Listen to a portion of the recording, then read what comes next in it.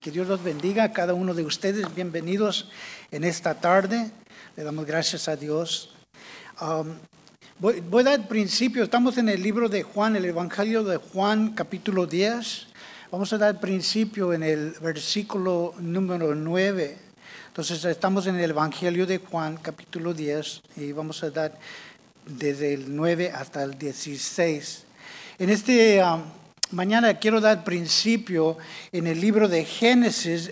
Si están aquí por primera vez, doy muchos textos, entonces si quieren apuntarlos para revisarlos más tarde en sus hogares, para ver una vez más la serie de versículos que vamos a compartir. Pero quiero dar principio en el libro de Génesis capítulo 2, versículo 17. Dice la palabra de Dios en Génesis 2, 17, dice: mas del árbol de la ciencia del bien y del mal no comeráis, porque el día que de él comerás, ciertamente moriráis. Entonces, desde el principio en Génesis capítulo 2, versículo 17, dice: mas del árbol de la ciencia del bien y del mal no comeráis, porque el día que de él comeráis, ciertamente moriráis. Esto es lo que Dios le dijo a Adán, y era solamente un mandato. No eran 10, solamente uno. Nosotros vemos a los 10 mandamientos y digo, pues yo guardo los 10 mandamientos. Y si uno está pensando en eso, entonces ya has quebrado el número 9. No mentiráis. Porque aquí estamos viendo que Dios le dio un mandamiento: no comeráis de este árbol. ¿Y sabes lo que pasó? Todos sabemos bien que fallaron con un mandamiento que Dios les puso. Dice Génesis capítulo 3, versículo 24, así echó pues fuera al hombre. Dice también en Génesis 3, 24, dice: echó pues fuera al hombre y puso al oriente del huerto de Adán, querubines y una espada ascendida que se revolvía por todo lado para guardar el camino del árbol de la vida. Entonces lo que pasó es Dios puso un querubín en el lado del oriente para cuidar al jardín, para que no entrara. Dice la palabra de Dios que echó fuera al hombre. La puerta de la inocencia, la puerta de la presencia de Dios, la puerta de la comunión con Dios fue cerrada. Esa puerta de la inocencia de Adán y Eva puso Dios ellos afuera. Pero el texto de hoy en el libro de Juan dice así, capítulo 10, versículo 9, dice: yo soy la puerta, hablando Jesús, yo soy la puerta, y el que por mí entrará será salvo, y entra y sale y hallará pastos. Entonces lo que vemos es que el daño hecho al hombre, él no era permitido, la comunión se quebró por el pecado. Pero Jesús aquí está invitando en el versículo 9, dice: yo soy la puerta, y el que por mí entra será salvo, y entra y sale y hará pastos. Vemos la comunión en Cristo Jesús está restaurada, porque fue hecho afuera el hombre de la comunión, de la inocencia. Pero Dios, por medio de Jesucristo, está invitando una vez más a esta comunión. La creación con su creador.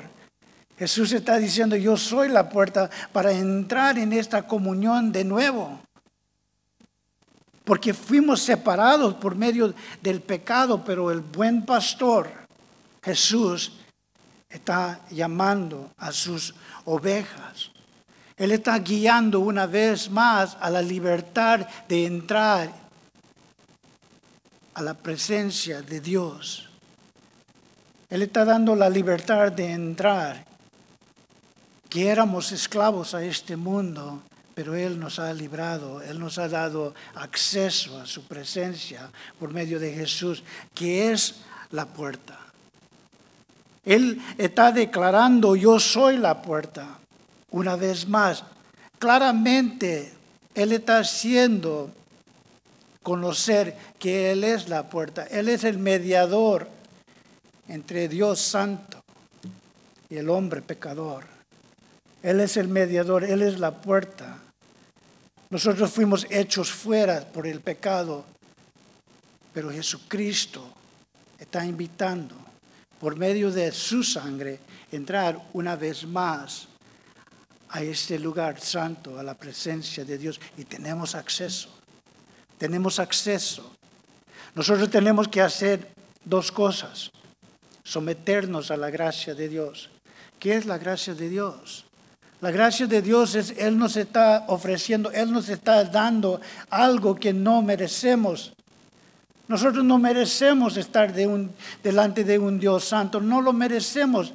Y la gracia de Dios es, Él nos está dando lo que no merecemos.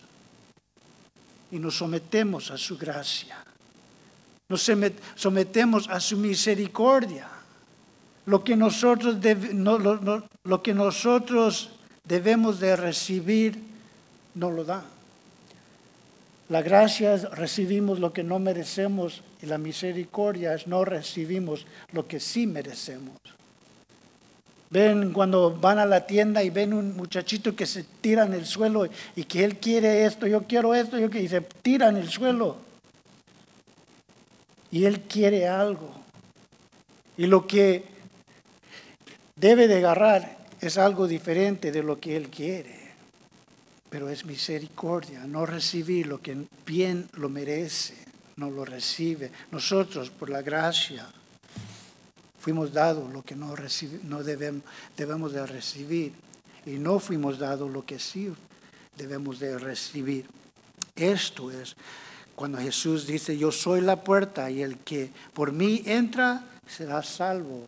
Y entra y sale y hallará pastos. Y cuando yo estaba pensando de esto, dije, nosotros entramos a nuestra casa de noche y de día salimos. En público o en privada, Dios está con nosotros. Los pastos nos da y la paja nos da cuando estamos en casa. No hace falta los alimentos. Aquí dice la palabra de Dios, será salvo y entra y sale y hallará pastos. Jesucristo siempre está supliendo nuestras necesidades. Él siempre está así. Aquí lo estamos viendo. Dice el 10 así. Dice, el ladrón no viene sino para hurtar, matar y destruir. Yo he venido para que tengan vida y para que la tengan en abundancia.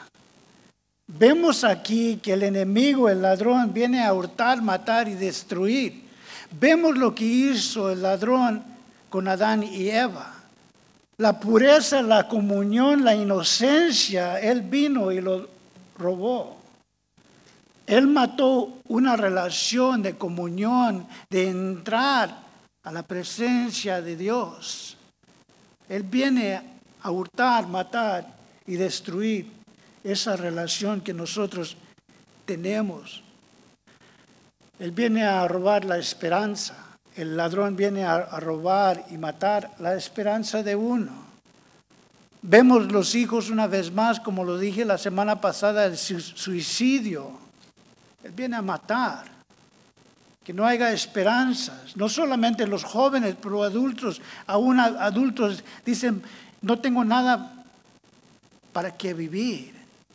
Y él viene a tratar de matar. Él no tiene respeto a la vida. El enemigo viene a hurtar, viene a matar. Nosotros vemos la relación y él quiere dañar la relación que nosotros tenemos con nuestro Creador. Vemos el mundo hoy día que está desesperada, pero nosotros tenemos esperanzas. y debemos estar compartiendo esas esperanzas con ellos. El mundo ve la cosa diferente. Nosotros tenemos un Creador que nos ama y que nos llama a su presencia una vez más y ha dado una puerta que es Jesucristo para llevarnos y restaurar lo que se había perdido. En el principio creó Dios los cielos y la tierra, pero el mundo lo ve diferente. ¿Ves? El mundo se ha bajado tanto que el mundo dice que nosotros salimos de los animales, que nosotros somos animales, pero con la inteligencia que nosotros tenemos, hemos logrado a ser lo que somos. Pero nosotros sabemos que hay un Creador que tiene misericordia y piedad de nosotros. Él está viendo a su creación. Él es el buen pastor. Dice el ladrón no viene sino para hurtar, matar y destruir. Pero yo he venido para que tengan vida y que la tengan en abundancia. Si el enemigo no puede robar, entonces todo lo que le hace falta es matar y destruir. Él viene a tratar de robar tu gozo, Él viene a robar tu paz, Él viene a robar la comunión con Dios, la presencia de Dios en tu hogar. Él viene a robar y si no puede robar, entonces quiere matar y destruir. De lo que piensa la gente de ti en el trabajo. En cuando estamos en la escuela, ellos quieren humillarnos. Él quiere matar nuestra reputación, el carácter de nosotros como cristianos. No puede robar esto, la comunión y la presencia de Dios en mi hogar, en mi tiempo personal de devoción. Él no puede robar eso, entonces lo que quiere hacer es destruirte y matarte. Vemos los discípulos, vemos los profetas, vemos nuestro Señor Jesucristo, cómo los persiguían. ¿Qué hicieron con los profetas? ¿Qué hicieron con los apóstoles? ¿Qué hicieron con nuestro Señor Jesucristo? El enemigo trató de robar el compañerismo que ellos tuvieron con Dios Padre y no lo pudo. No podía robar eso. Entonces Él viene para matar y destruir. Vemos que Jesucristo aquí dice, yo he venido para que tengan vida y para que la tengan en abundancia. Miramos quién éramos y ahora quién somos. ¿Y quién vamos a ser en la presencia de Dios? Yo he venido a dar vida y vida en abundancia. No soy, como dicen muchos, no soy el quien era. Yo sé quién soy en Cristo Jesús. Me postro delante de Él. Hay un tiempo en cuando yo estoy en mi devoción, cuando caigo y reconozco quién soy en Cristo, salvo por su misericordia y su gracia. Y yo sé quién será. En cuando el espíritu, el alma y el cuerpo nuevo estamos en presencia de Dios. Nosotros sabemos que Él ha venido a dar vida y vida en abundancia. Pero el enemigo viene a hurtar, matar y destruir. La justificación por medio de Jesucristo. Somos lavados y limpios por medio de la sangre de Cristo. Somos santificados por medio de su Santo Espíritu. Nos da la victoria, nos da el poder para vencer lo que siempre nos ha tirado al suelo. Jesucristo por medio de su Espíritu Santo, Jesucristo por medio de su justificación y el Espíritu Santo por medio de la santificación nos lleva a ser glorificados juntos de Él. Para no temer la muerte, la separación. No tenemos temor a la muerte porque nosotros somos mucho más que vencedores en Cristo Jesús que nos ha salvado.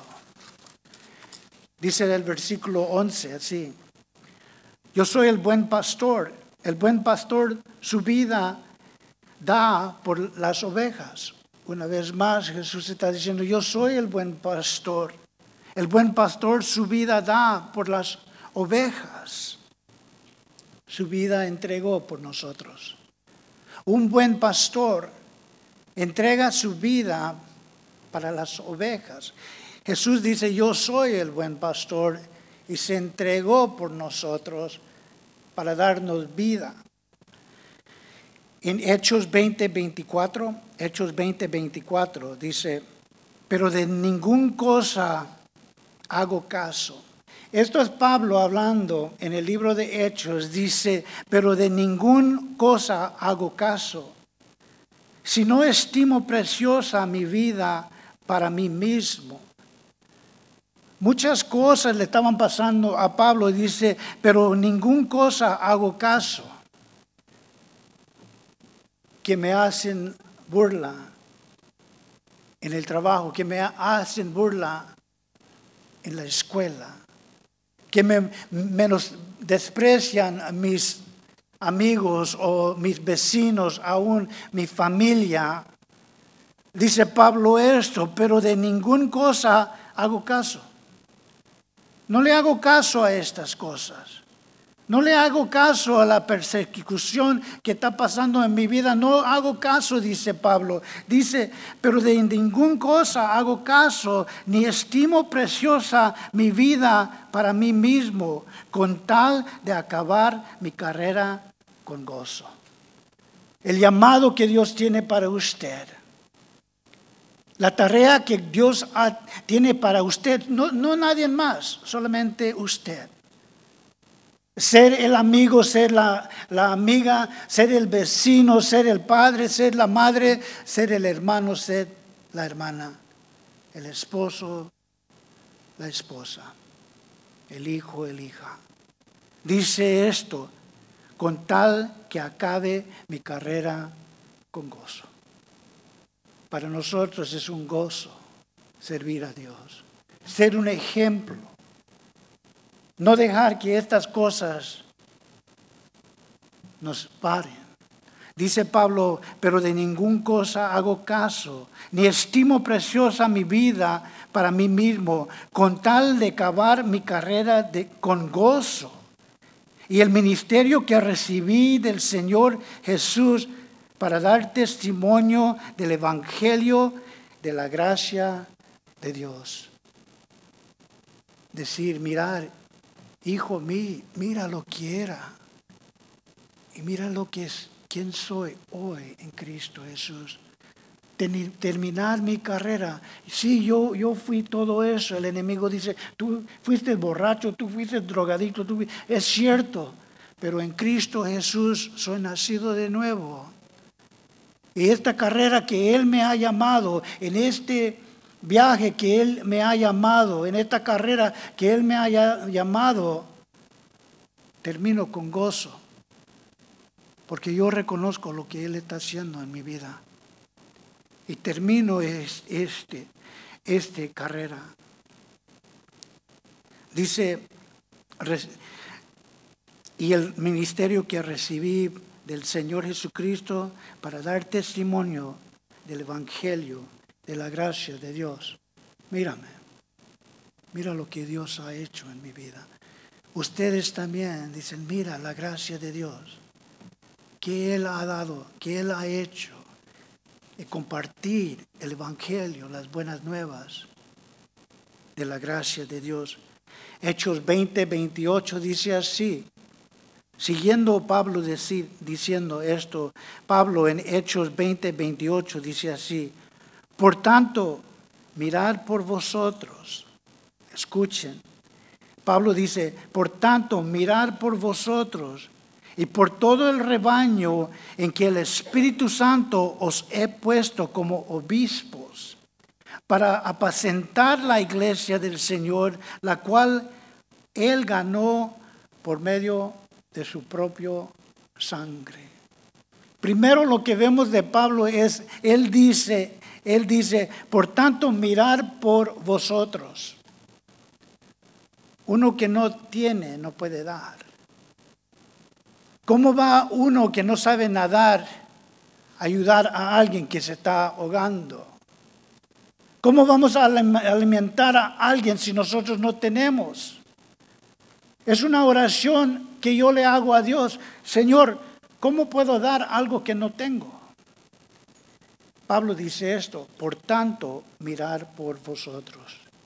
En la lectura bíblica, en la oración, dice la palabra de Dios que Pablo dijo, por tanto, mirar por vosotros. Que nosotros nos estemos alimentando, que nosotros estamos buscando en oración a Dios. Por tanto, mirad por vosotros y por todo el rebaño que el Espíritu Santo os he puesto como obispos. Esta palabra obispo quiere decir uno que está vigilando. Es muy importante para los soldados que haya alguien que está vigilando, alguien que está cuidando, para que descansen los demás. Hay alguien que está vigilando.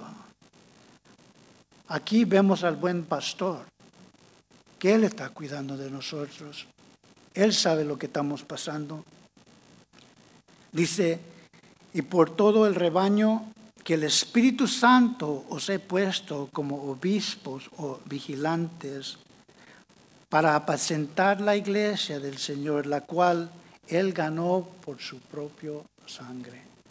Esta iglesia es suyo. Él lo ganó por medio de su sangre. Esta congregación es del Señor. Esta palabra es del Señor. Nosotros somos de Él porque Él nos ganó por medio de su sangre. Él murió por nosotros. El 12 dice así. Mas el que recibe un salario y que no es el pastor, de quien no son propios las ovejas, ve venir el lobo y deja a las ovejas y huye, y el lobo arrebata las ovejas y las dispersa. Entonces vemos que uno que recibe salario y dicen, pues quede tú. ¿Qué de usted, pastor? Tú recibes un salario. Es cierto, pero es un llamado de Dios a mi vida. Y Él me va a dar, yo tengo que darle cuenta a Dios de su palabra. Y de la representación que yo doy en el nombre de Jesús como embajador y compartiendo su palabra.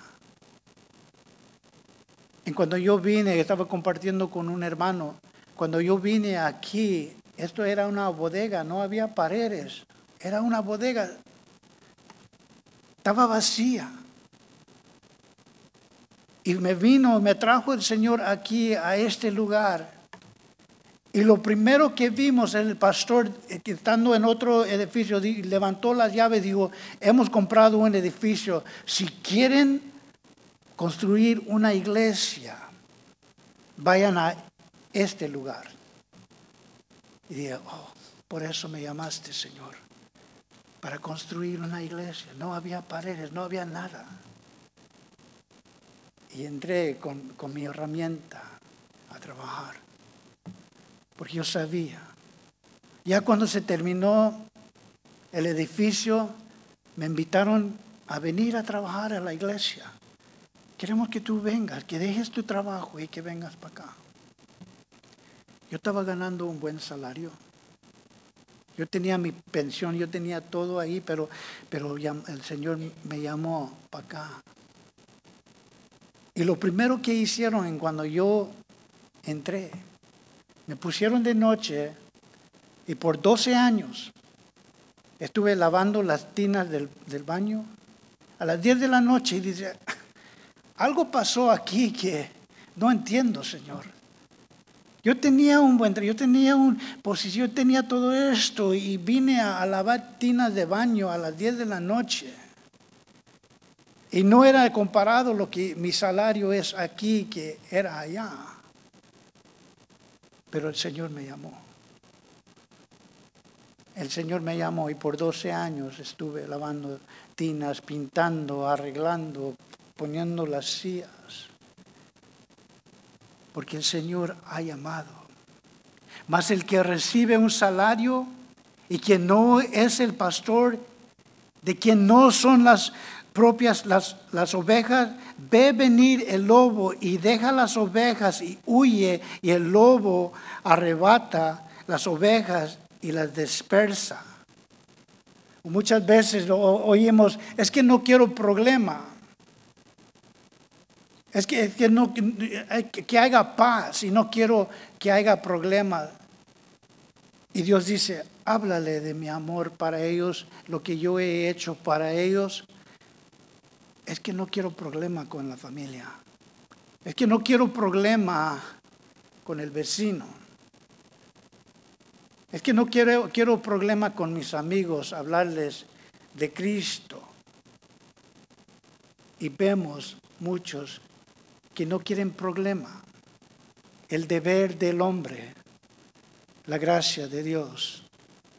Él nos llama a compartir su evangelio. Miqueas 3:11 dice así. Miqueas 3:11 dice así. Escuchen qué dice el profeta de estas personas. Está hablando del sacerdote, está hablando del jefe. Él está aquí hablando de los profetas que dicen, yo soy profeta. Lo han escuchado cuando alguien entra y dice, yo soy el profeta tal y tal. Dios me mandó porque yo soy el profeta tal y tal. Yo no entro a un lugar y digo, yo soy el pastor tal y tal. Yo amo, yo soy un representante de Cristo y ellos van a ver. No lo tienen que escuchar. Pero hay algunos que tienen que anunciar, yo soy el profeta tal y tal. Dice esto, Malaquías 3:11. Sus jefes juzgan por cohecho. Los jefes, ellos están juzgando, ¿por qué? Por cohecho. Y sus sacerdotes enseñan por precio.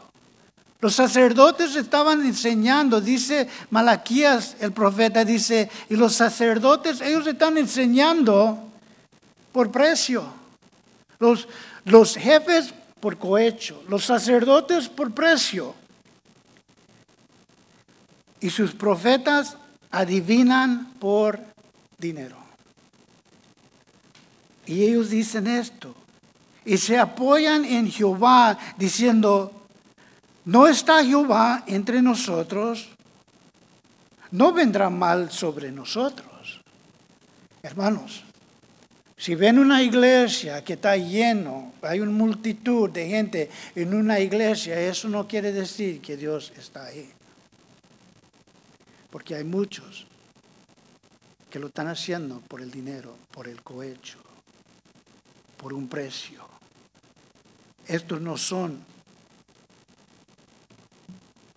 los buenos pastores. Génesis 4:9 dice así. Y Jehová dijo a Caín, ¿dónde está Abel tu hermano? Y él respondió, no sé, ¿soy yo acaso guardián de mi hermano? Yo soy el que va a cuidar a mi hermano. ¿Saben la respuesta a esa pregunta que hizo Caín? ¿Soy yo acaso guardián de mi hermano? La respuesta a esa pregunta es sí. Nosotros somos los que somos llamados para guardar unos a los otros, para cuidar unos a los otros. Pero estos que estaba hablando Miqueas, ellos quieren ser jefes, quieren ser sacerdotes, quieren ser profetas, quieren que el pueblo les sirve a ellos. Y Jesús nos está llamando a ser el siervo, así como Él lo era. Alguien escribió esto y no sé quién era el que, nomás lo leí, pero no apunté quién lo escribió. Pero hablando Jesús dijo, yo soy el buen pastor. Jesús dijo, yo soy el buen pastor. Y él escribió esto. Jesús dijo, yo soy el buen pastor. Es un asunto de consuelo para la iglesia. Jesús decir, yo soy el buen pastor. Por mucho que puede resultar dañando o en peligro por la traición y el mal cometido por sus bajos oficiales, el Señor Jesús es y será, como siempre lo ha sido, el buen pastor. Déjeme leerlo una vez más. Yo soy el buen pastor, dijo Jesús. Es un asunto de consuelo para la iglesia que Jesús diga, yo soy el buen pastor. Que por mucho que puede resultar dañada y en peligro por la traición y la mal cometido de sus bajos oficiales, hablando de aquellos que mal representan a nuestro Señor Jesucristo, el buen pastor. Los que mal representan a Jesucristo, dice aquí, el Señor Jesús es, será, y como siempre lo ha sido, el buen pastor. Que hay muchos que salen de la iglesia porque el pastor o los hermanos o cualquier persona salen de la iglesia. Pero el buen pastor sigue siendo el buen pastor. Nosotros recorremos a Jesucristo porque Él no falla. Él es estable, Él no cambia. En Él estamos fijos. Pase lo que pase dentro de la iglesia, pero Jesucristo no cambia. Es nuestra roca. No es uno que lo hace por el dinero, por precio, por un título. Jesucristo sigue siendo el buen pastor. Dice el 13 así. Así que el asalariado huye porque es asalariado y no le importan las ovejas. Lo que él quiere es trasquilar a las ovejas. Él quiere sacar lo que puede de las iglesias. Ellos dicen que la iglesia enfrente una crisis y hay que dar. Nosotros estamos enfrentados a una crisis y hay que dar, hay que cometerte a este tanto dinero. Jesús no necesita nuestro dinero. Él es el buen pastor. Él no le hace falta nada. Si Él no puede sostener esta obra, entonces no es Dios. Él no está esperando en nosotros que nosotros demos para que esta obra siga. Esta obra va a seguir porque lo hacemos en el nombre de Jesús. Nosotros estamos confiando en Él. Pero oyen en la televisión, en el radio, pero estamos pasando un tiempo de crisis y hay que mandar. O mandar tu ofrenda y agarramos tu nombre y estamos orando por ti. Eso es lo que habló Malaquías. Que ellos lo hacen por precio, cohecho. Ellos lo están haciendo por el dinero. Jesús le dijo a Pedro, apacienta mis ovejas, porque estas ovejas son mías. Alex, tú apacienta mis ovejas. Tú dales para que sean fuertes, para que crezcan en el conocimiento y la comunión conmigo. Pedro, apacienta mis ovejas, porque son mías, no son tuyas, son mías. El 14 dice así, yo soy el buen pastor y conozco mis ovejas y las mías me conocen. El amor, el afecto que Él hace en nuestra vida, nosotros bien conocemos al Señor. Su misericordia, Él viene y habla con nosotros. Vemos sus milagros, su misericordia, su gracia en nuestra vida. Lo conocemos. Y Él nos conoce y sabe lo hermoso es que Él conoce nuestras debilidades. Él sabe nuestras fallas. Y Él todavía nos ama. Él nos ve por medio de su gracia. Nosotros reconocemos que no lo merecemos.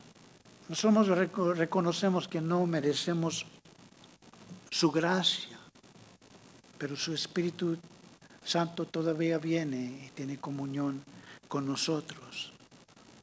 Entendemos perfectamente su amor para nosotros, porque lo estudiamos, lo reconocemos. Él viene y reconfirma su amor para nosotros por medio de su Espíritu Santo, por medio de las promesas de su palabra.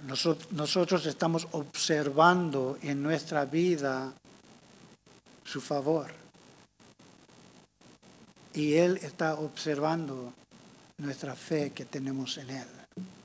Yo tengo fe, ¿a dónde más iremos? Solamente tú tienes palabras de vida eterna. Jesús miró a sus apóstoles y dijo, ustedes también me dejarán. Ustedes también, porque dice que había una gran multitud que lo dejó. Y Jesús vio a sus apóstoles y dijo, ustedes también me dejarán. Y Pedro dijo, ¿dónde más iremos? ¿Dónde más iremos? A regresar a lo que yo era, a la esclavitud donde yo salí, donde tú me sacaste. Mi matrimonio ya estaba muerta. Mis relaciones con mis hijos y todo. Regresar a eso, ¿dónde más iremos, Señor? Solamente tú tienes palabras de vida eterna. Esto lo conocemos muy bien. Él conoce nuestras debilidades, pero nos ama. Él conoce donde nosotros fallamos, pero por eso Cristo murió, para limpiarnos de todo pecado. Todo pecado. Lo que hicimos, lo que hacemos, y créelo o no creerlo, van a pecar, van a fallar. Y recorremos a la cruz de Cristo, al arrepentimiento. Señor, dame el poder de tu Espíritu Santo para no seguir haciendo lo que... Y nos dejó el Espíritu Santo. Así como el Padre me conoce, dice el 15, así como el Padre me conoce, yo conozco al Padre y pongo mi vida por las ovejas. La relación, una vez más, fundada en la gracia y en la redención de nuestro Señor Jesucristo. Restaurada. Dice la palabra de Dios, así como el Padre me conoce, yo conozco a mi Padre y pongo mi vida por las ovejas. Él dio su vida para restaurar la redención y la gracia de Dios. Segundo de Timoteo 1:12 dice así, por lo cual asimismo padezco esto, que las vergüenzas, la persecución. Pablo está diciendo, por lo cual asimismo padezco esto. Pero no me avergüenzo, porque yo sé a quién he creído. Y estoy seguro que es poderoso para guardar mi depósito para aquel día. Efesios 4:30 dice así, no contristéis al Espíritu Santo de Dios, con el cual fuiste sellado para el día de la redención. Escuchen, termino con este texto. Aquí Pablo está diciendo, yo sé en quién yo he confiado. Y yo sé que Él es poderoso para guardarme hasta ese día. Él ha dejado el depósito de su Espíritu Santo para ese día final. No confío en mí mismo. No confío en el pastor.